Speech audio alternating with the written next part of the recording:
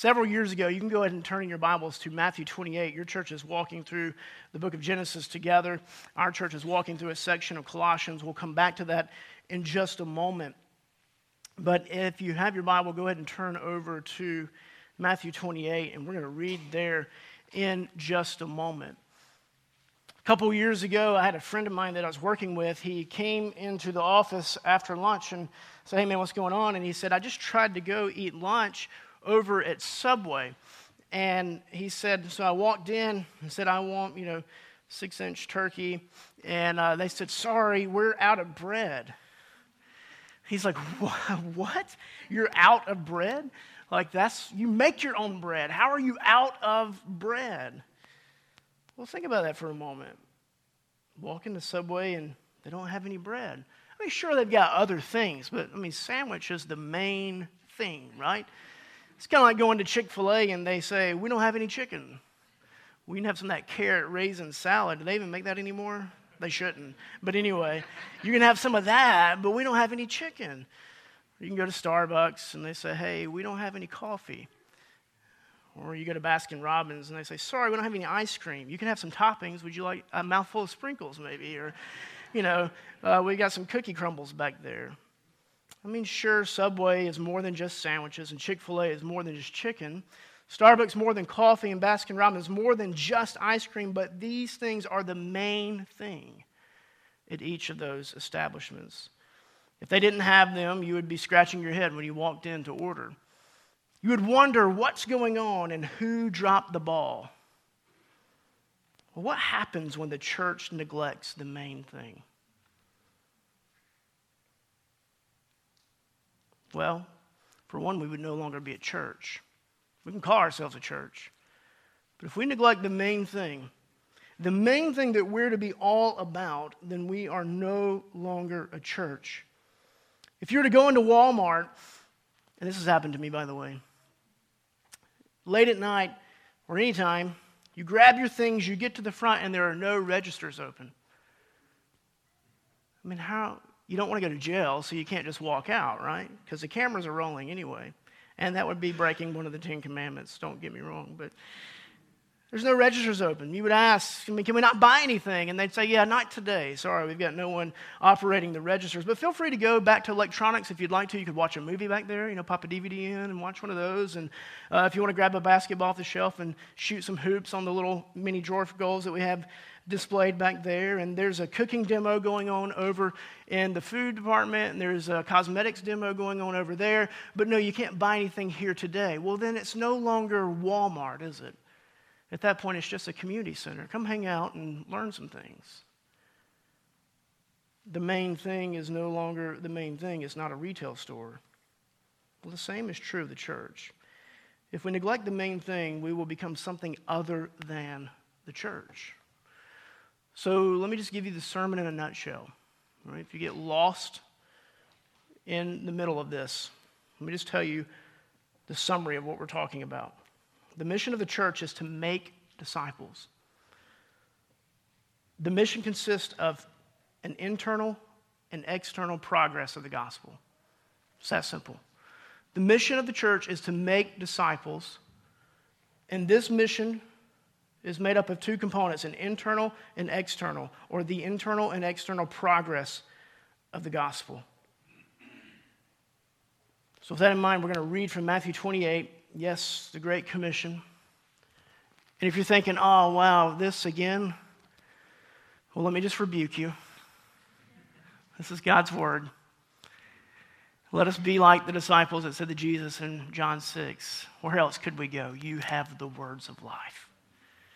Let this be a time like that old quilt that's sitting over in the corner of your house somewhere that your grandmother made, that you see it all the time, but you maybe have taken it for granted, and you look at it afresh and anew, and you see all the details and the beauty of it and all the effort that went into it. Let this time be like that right now as we turn afresh our attention to a very familiar passage in God's Word.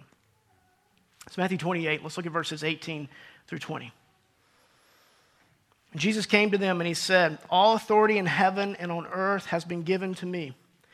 Go therefore and make disciples of all nations, baptizing them in the name of the Father and of the Son and of the Holy Spirit, teaching them to observe all that I have commanded you. And behold, I am with you always to the end of the age. Let's pray. Our Father in heaven, oh, would that our heart posture truly be, where else could we go? For you have the words of life. Father, give us grace in this moment. We come to you as children and we confess that we cannot hear rightly as we ought to without the Holy Spirit. Father, I confess that I cannot preach rightly as I ought to without the Holy Spirit. We plead for his help, for his counsel, for his comfort this morning as we meet. Father, we pray that during this time as we turn our attention to your word, that you are glorified and that Christ is exalted. Father, we pray that as we have been singing about Christ alone, and he is our hope and he is our life, it's our prayer that even this morning in this room, that someone could walk out of here for the very first time and say, Jesus is my life. Well, Father, we pray you'd raise the dead this morning. We pray for salvation. Father, we pray for the sanctification of the saints. We pray that we would be corrected where we have parted from your path to the right or the left. We pray that you would call us back to gospel sanity where we have believed false gospels this week and are seeking to work and to earn pleasure with you, in favor with you, that we already have that in Christ. Return us to that gospel sanity. Return us to your word and tune our hearts to sing your grace. Father, we pray for churches in our community as they're gathering. We pray the same thing we prayed for us here for them. That your word would be rightly taught, that you would be glorified, Christ would be exalted, and the Spirit would be at work. We pray that for Hebron Church and Pastor Landon there across the way. We pray it for 12 Stone across the street. Father, we pray it for our church plant partners in Boston, for Pastor Clint as he preaches there at 7 Mile Waltham. Father, we pray it for mission partners across the globe. Oh, may your church gather, sing of the glories of Christ, be nourished by your word. Father, may we go back out into the darkness this week, holding out the light that we have in Christ. It's in his name we pray, the name that is above all names, the name of Jesus. Amen. Well, here we are in Matthew 28, verse 18. And Jesus is giving what we call the Great Commission. And this commission, this command, you see it there. It says, all authority in heaven and earth has been given to me. Go therefore and make disciples of all nations. Go and make disciples of all nations. He says, baptize them in the name of the Father, the Son, and the Holy Spirit. And you teach them to command all that I have commanded you. And behold, I am with you always to the end of the age. We see here that Christ is calling the church to go to proclaim the gospel, and that as people believe that they would be marked, they would be baptized, that these are Jesus' people. But it doesn't stop there, that they would be matured as his people, that they would be taught all that he has commanded. That so often, as has been said, this is not original to me at all, but we would see that often in the evangelical church today, we tend to think of baptism like it's the finish line. Well, if someone has come to know Christ and they've been marked as one of his people, praise the Lord, and that is definitely something that we should celebrate, but we tend to think then that our job is done, and it's not done. Now, friends, baptism is not the finish line, it's the starting line in the Christian life. That we have not arrived until we've arrived, if you know what I mean. We have not arrived until we're looking him face to face. And we see him, we will be like him as he is. Brothers and sisters, I've been really helped in my thinking on this by one of the pillar pastors, Andy Davis, in North Carolina. He talks about this in his book called The Infinite Journey. There's an infinite journey to let us know that we're not done until we arrive in eternity, until we see the Lord. That we have this journey that will be continual and ongoing. But as I said a moment ago, that it has an external and an internal component. That the external component of this infinite journey is the worldwide advance of Christ's kingdom.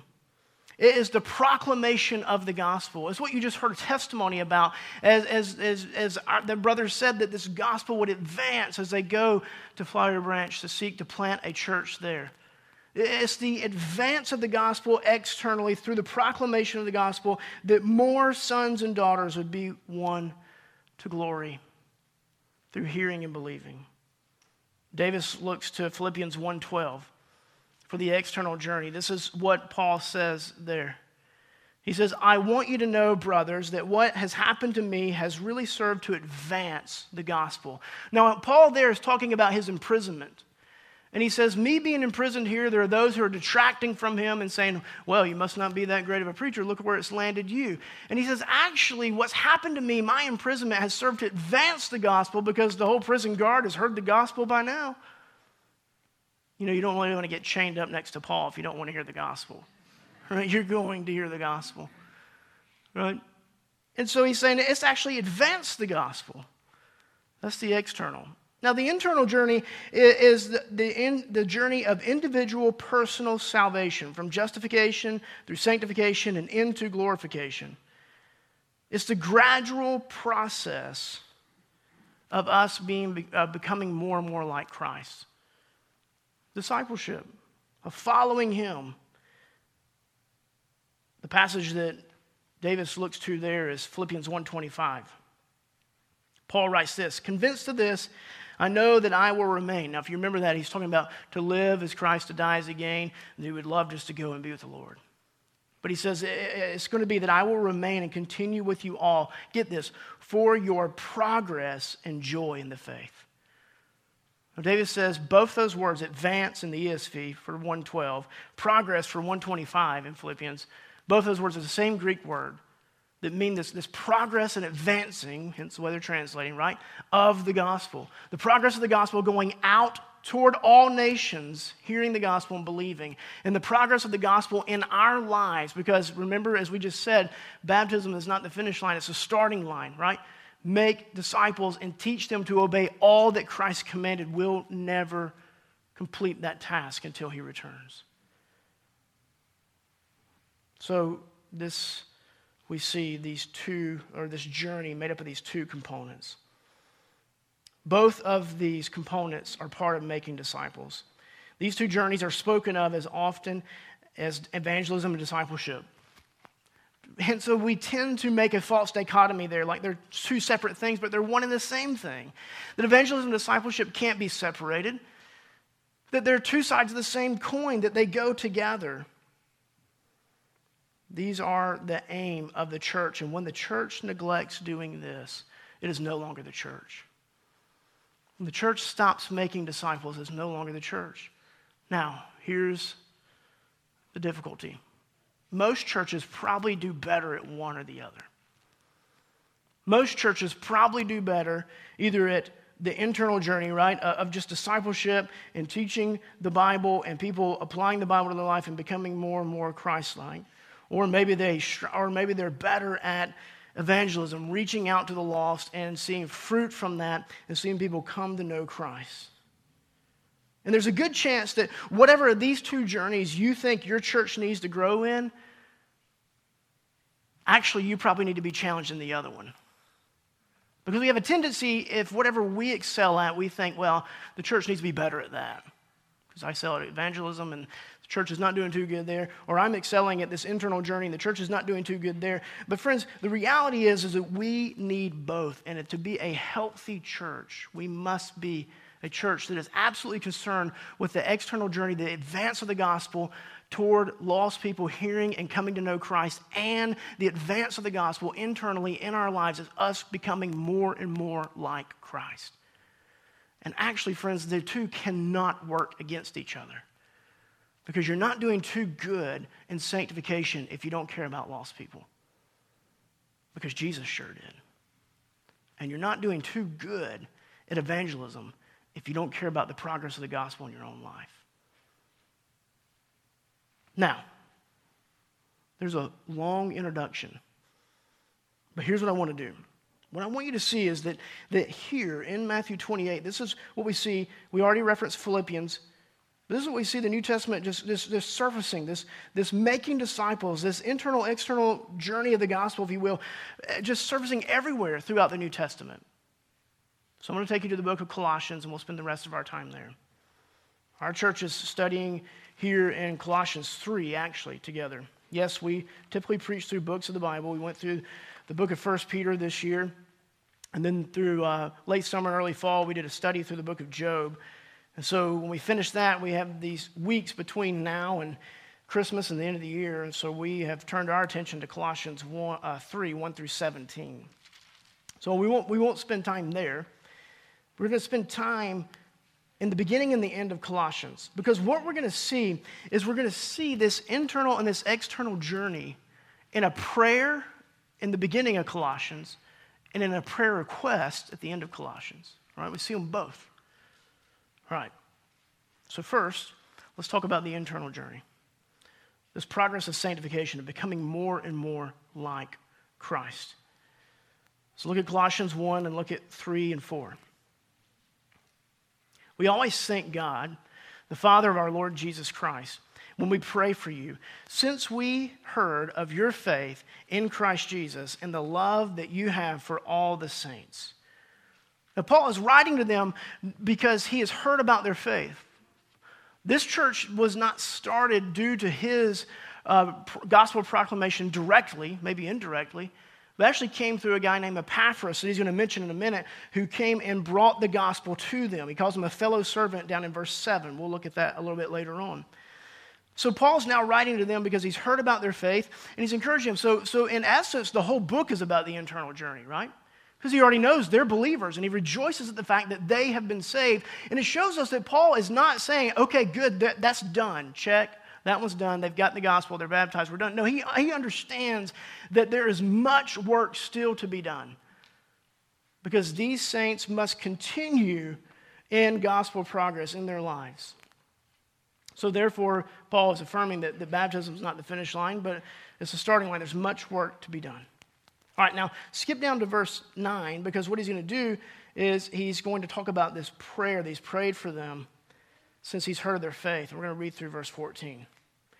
And so from the day we heard, we have not ceased to pray for you, asking that you may be filled with the knowledge of his will and all spiritual wisdom and understanding, so as to walk in a manner worthy of the Lord, fully pleasing to him, bearing fruit in every good work and increasing in the knowledge of God.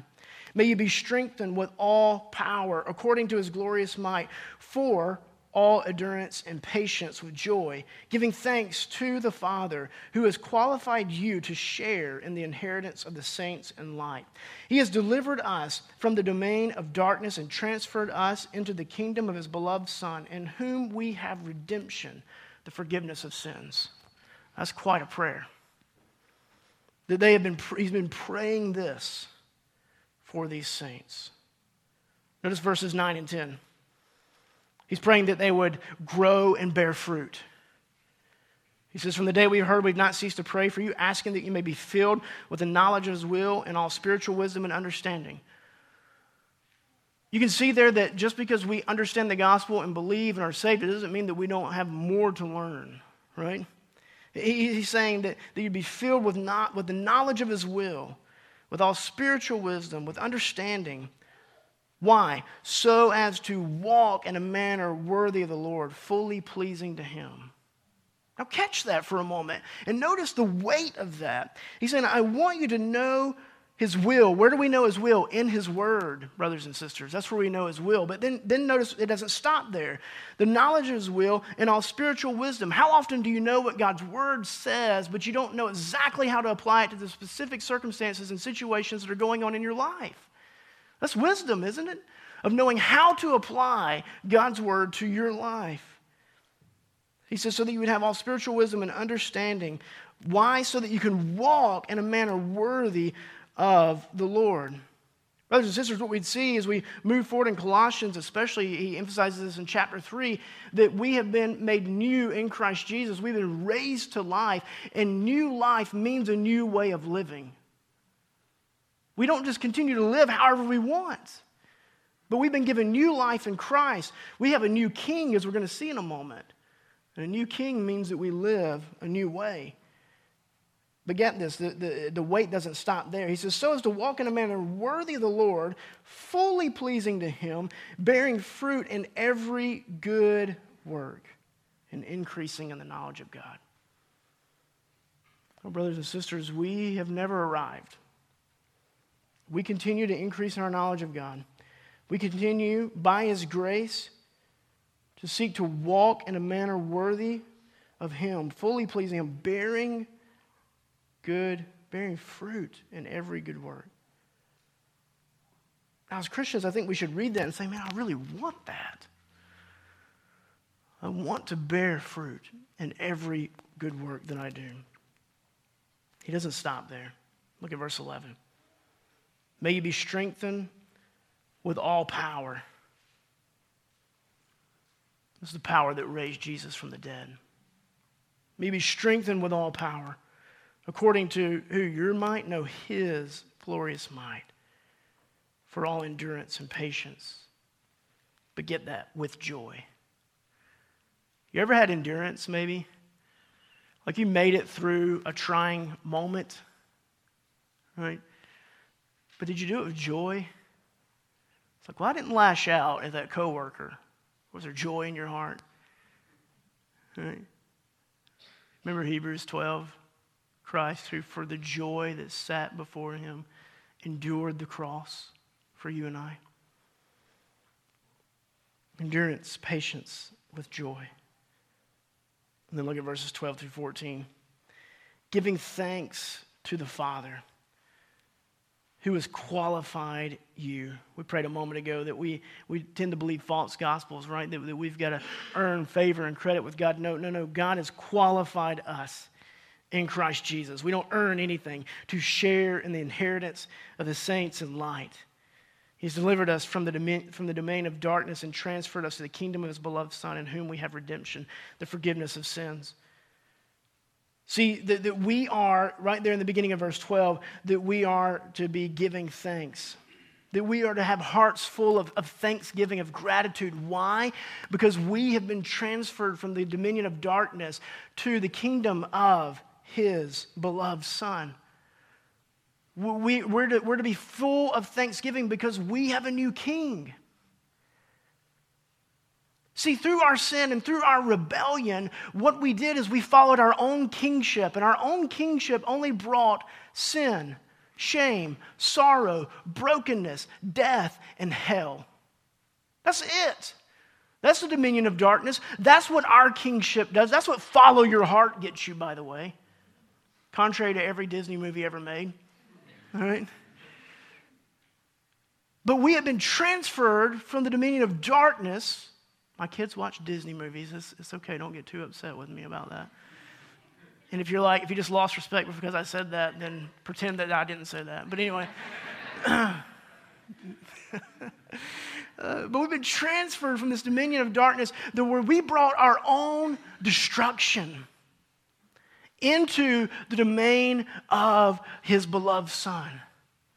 Well, friends, I don't know about you, but when we realize that as those who have been redeemed, I don't want to go living under my kingship anymore because the fruit of that is rank as death. I would much rather live under the kingship of the one who came and died for me. This produces thanksgiving in us. I just wonder if you're here this morning, if you have anything to be thankful for. Right? This is a trial run for what's going to happen in about a week and a half when you sit at Thanksgiving dinner, right? And somebody says, all right, everybody go around and tell what they're thankful for. And if you do that, that's great. Let me ask you this. Do you have anything that you can be thankful for that you can never lose? And if you don't have Jesus, the answer is no, you don't. Everything else that you have can be stripped away from you.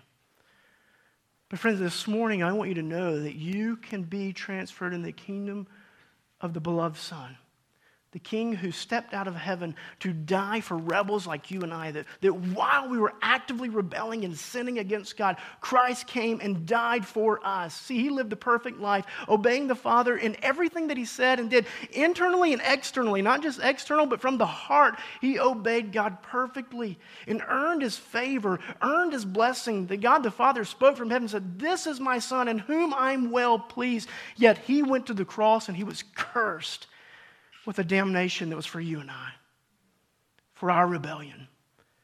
And Christ came and died for his enemies. He was raised on the third day for our justification. He had paid the penalty. When he said it was finished, the Father said, yes, check cleared in the resurrection. And through any who would look to him in faith and repentance. This is what Paul talks about in chapter 2, by the way. Just go home and read it this afternoon. That he took the record of debt that stood against us and he nailed it to the cross so that no more. My sin, oh, the bliss.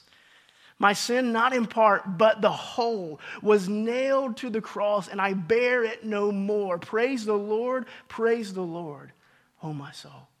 See, that produces thanksgiving in us.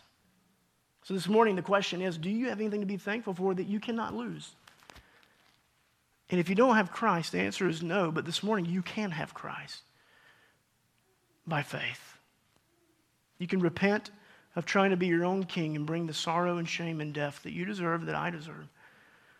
Turn from that and look to Christ in faith. Trust the one who came and died for you. Now, this is quite a prayer, is it not? I just wonder, what would it look like in the church if we prayed for one another like this?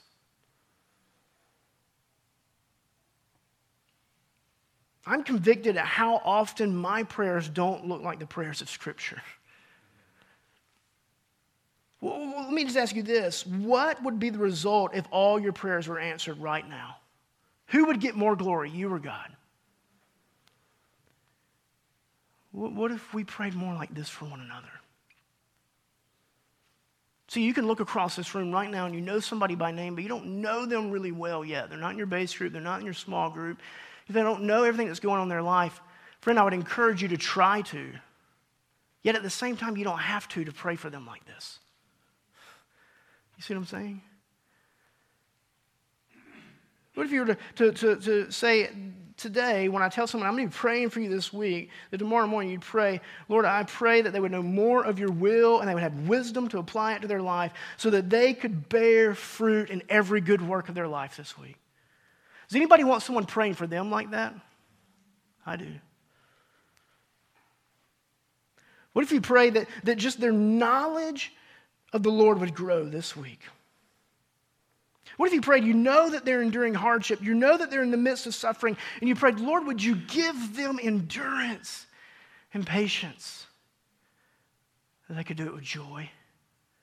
I don't know about you, but I've been through the midst of some trials and some storms in my life when I just really didn't think my grip was gonna maintain. It brings peace to know there's brothers and sisters praying this for you, that you'd persevere, that you would endure. It doesn't have to be the most catastrophic storm you've ever faced. Friend, think about the young mother that you know who has sleepless nights right now with babies. And you see it from a different angle.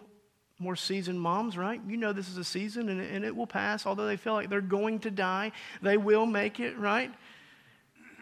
Pray for them that they can endure it with joy. I don't know about you, but there's times that I can look back at those seasons in our life with our kids when they were younger, and we've got one that's almost 2, so we're entering those wonderful toddler stages again. But I can think about those times and I think, man, I wish I'd done it with joy more.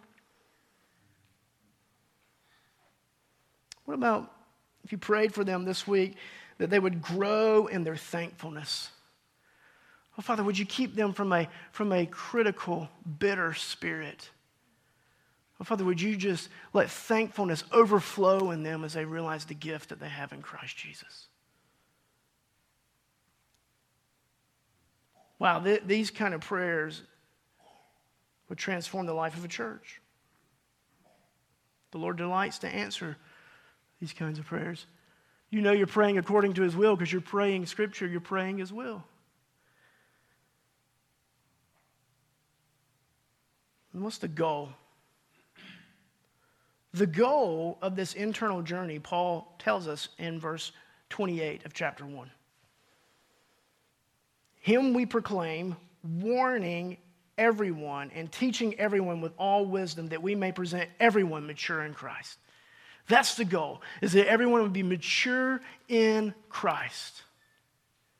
There's not a Christian in here who would not say, I don't want to look more like Jesus. Because if you said that, you're not a Christian. Right? We would all say, yes, I want to look more like Christ. And Paul's saying this is the goal, is that we would present everyone mature in Christ. How do we do that? We just proclaim Christ. That's how we do that. Him we proclaim, warning everyone and teaching everyone with all wisdom. We would present them mature in Christ. Maturity in Christ means putting sin to death. That's what Paul is going to talk about in Colossians 3, 1 through 7. It means unity and harmony in the church. That's what Paul is going to talk about in Colossians 3, 12 through 14. The maturity in Christ looks like unity and harmony in church, and that they grow and are knitted together more and more in love. It looks like gospel-centered marriages and parenting. That's what he's going to talk about in chapter 3, 18 through 20. It affects the way that we work and our work ethic. That's what he talks about in the end of chapter 3 through the beginning of chapter 4. It affects the way that we exercise authority in our lives. Brothers and sisters, the goal of this internal journey is maturity in Christ, that we look more like Jesus for the glory of God. Now, I'm already outed because I just said something about watching Disney movies. So I'll go ahead and say this one too. But have you ever been watching TV? Right? If you don't have a TV in your house, just pretend I don't either. But you ever been watching something on TV, and what you're seeing doesn't match up with what you're hearing? You ever been there? It's really annoying, is it not? Like if things aren't synced up right, so like the mouth is moving either ahead or behind the words that you're hearing. Or I've been watching something before, some sports yesterday, and there was just this glitch going on, right? So I just turned the channel. But it's really frustrating when you're watching something and what you're seeing is not matching what you're hearing. How much more frustrating for those outside the church when what they see in our lives does not match the glorious words we speak. Brothers and sisters, our life and our life together as a church is supposed to be the illustration for the words that we say and proclaim. It should match. Can you imagine the devastation and how many people would get fired if a book for kids was published and the wrong illustrations were put in the book? Imagine that? Like, hey, this makes no sense now. This is about Johnny playing on the playground, and this has got, I don't know, use your imagination, something totally different. This has got Julie eating in the cafeteria in it, right? It just makes no sense. I wonder how often what we say and what people see makes no sense. Because we are not committed to this internal journey of becoming more and more like Christ, so that what people see matches what we say in our life together, in our life scattered throughout the community during the week. So there we see Paul's commitment to this internal journey in this opening prayer to this letter, which he fleshes out how to do this throughout the rest of the letter. Yes, theology matters. I mean, there's rich theological truths here. And then practical, this is how you apply it to your life. But then I want you to see the external journey bookend here in Colossians, right? We skipped 5 through 7, if you remember, in chapter 1, so you can stay there. And this is the gospel going forward toward those who don't know Christ. So remember, in his opening there, we left off in 4 of chapter 1. Let's pick up in verse 5. He says, this joy that we have for you. He says, because of the hope laid up for you in heaven, of this you have heard before in the word of truth, the gospel, which has come to you, and indeed in the whole world it is bearing fruit and increasing, as it also does among you, since the day you heard it and understood the grace of God and truth. You see what he's saying? He's saying, this gospel came to you and it's moving forward in the whole world and it's bearing fruit. You heard it and believed. Others are hearing it and believing. It's bearing fruit. It's taking root, and churches are being birthed. You want to know how churches are birthed? Plant the gospel and pray by God's grace that a church grows as a result. And so here, this is what Paul's saying. He's saying this gospel is going forward throughout the whole entire world. Now, flip to the end, chapter 4. So we looked at a prayer in the beginning. Now let's look at a prayer request. In chapter 4, verse 3, we see this prayer request. We'll look at verse 2 first. He says, continue steadfastly in prayer, being watchful in it with thanksgiving. That's important to him, isn't it? Thanksgiving. So continue in prayer, and then he makes this request. At the same time, pray also for us. Now, remember, he began this letter talking about how he's praying for them. Now he's asking them, would you pray for us? That God may open to us a door for the word to declare the mystery of Christ, on account of which I am in prison, that I may make it clear which is how I ought to speak. This is a beautiful prayer. This is the Apostle Paul, right? He's got a little bit of experience in what he's talking about here. But he's saying, I know that we cannot do this on our own.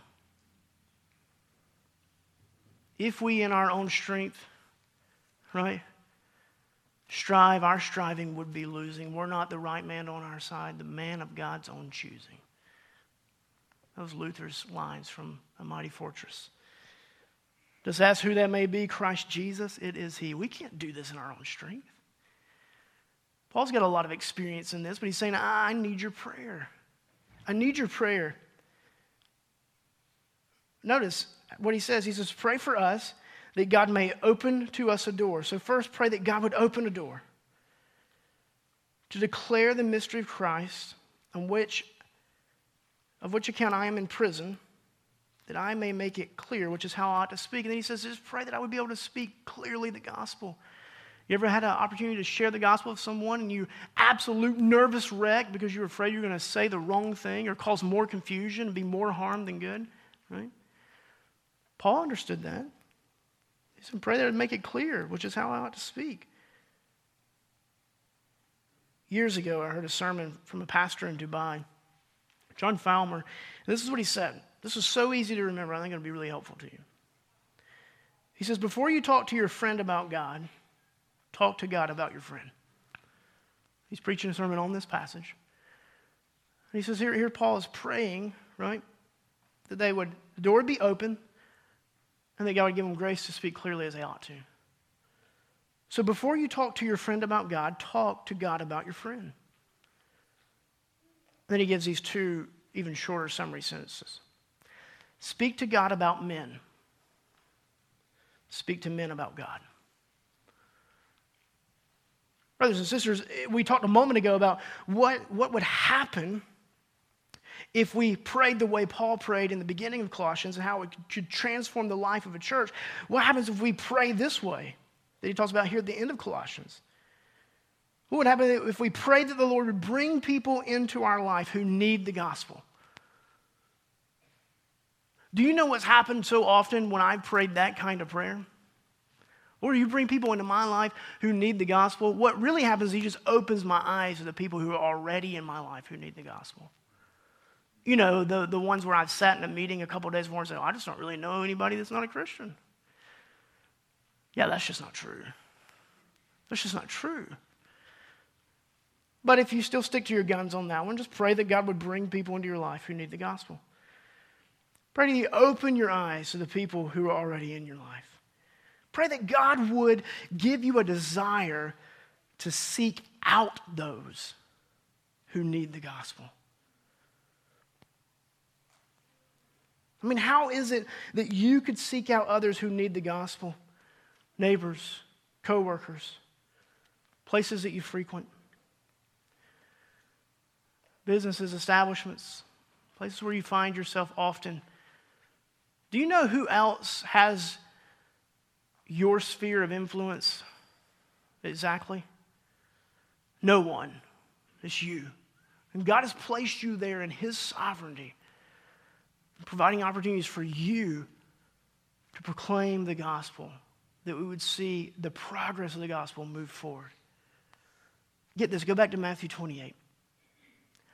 There is nowhere you can go where your king doesn't have authority.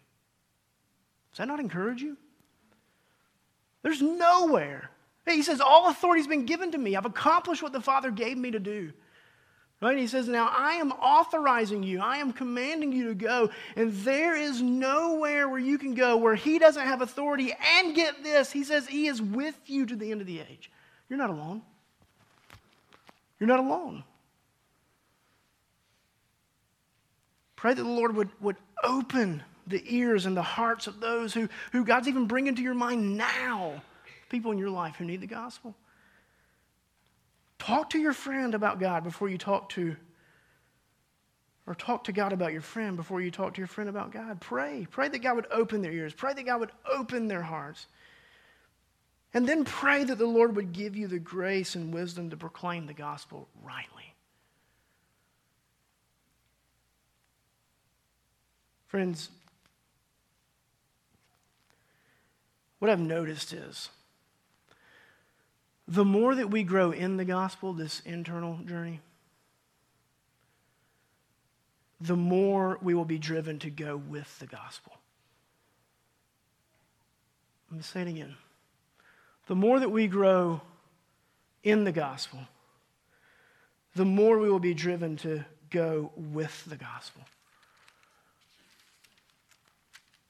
Just back up for 1 second and look at 127 before Paul says it's him that we proclaim. He says, to them God chose to make known how great among the Gentiles are the riches of the glory of this mystery. Now, what is this mystery? It's the mystery of the gospel that God is using Paul to proclaim to Jew and Gentile alike, right? That God is revealing to all. And he says that's what he's using. Now, what is that? He says the riches of this glory. What is that? Which is Christ in you, the hope of glory. Christ in you, the hope of glory. And then skip down to chapter 2 and look at verse 3. Now, before that, he talks about Christ, which is Christ. That's immediately prior to verse 3. In whom are hidden all the treasures of wisdom and knowledge. Here's what I'm getting at. You will never outgrow the gospel. In Christ are unsearchable riches. In Christ are depths you can never fully plumb. If you weary of hearing the gospel, you either need to ask God to give you grace to repent or ask him just to convert you to start with. Brothers and sisters, we can never outgrow it. We will never plumb the depths of Christ and the riches that are in Christ. And as we grow more and more in the gospel, and as we see the glories of Christ's kingly rule and reign, the more we will be driven to say, let's go and tell other people about it, because there is a hope that is indestructible in Christ, and all of their pseudo-false hopes around them are crumbling and failing them, and the King will return. And if they don't know him as Lord, they will face his judgment.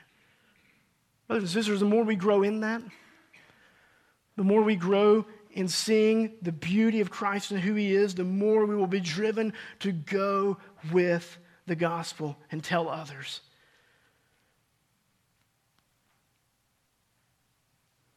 There's great encouragement to end with.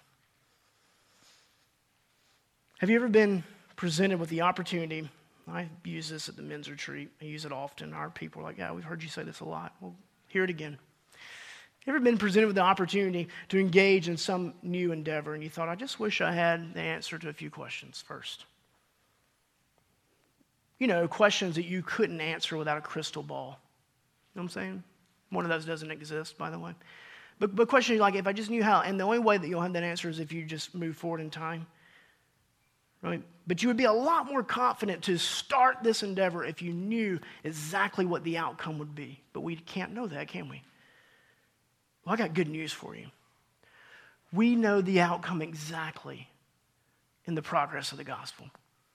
We know the outcome exactly in the internal progress of the gospel in your life And we know the outcome exactly of the external progress of the gospel going to all nations. We're told in Scripture. Philippians 1:6, for I am confident that he who began a good work in you will bring it to completion in the day of Christ Jesus. You will be fully glorified and you will be made fully in the image of Christ. Romans 8:28 and 29 tell us this as well, don't they? That God works all things together for those who love him and are called according to his purpose. Right? What's his purpose? 29, to be formed in the image of his Son. It's going to happen. You're going to be fully sanctified. You will be made fully in the image of Christ. The internal journey of the gospel will come to its destination. Brothers and sisters, the external journey of the gospel will reach its destination as well. We're told in Revelation 7:9-10 that on the last day there will be those from every tribe, nation, tongue gathered around the throne saying, worthy is the Lamb who was slain for us. It's going to happen. It's going to happen. And you and I get to be a part of it. We get to be a part of it. Church, one final question. If we don't do this, who will?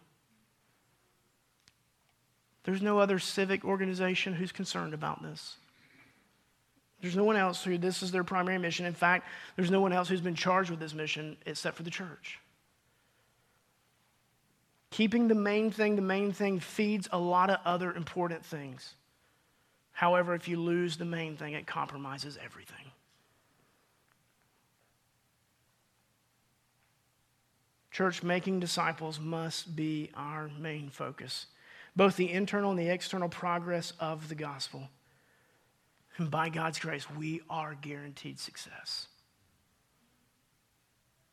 If you're here this morning and you say, I've got questions, you said that we need Christ's kingship, or we're destined for punishment, for hell, we're destined for destruction, that there's nothing else, and we absolutely mean that.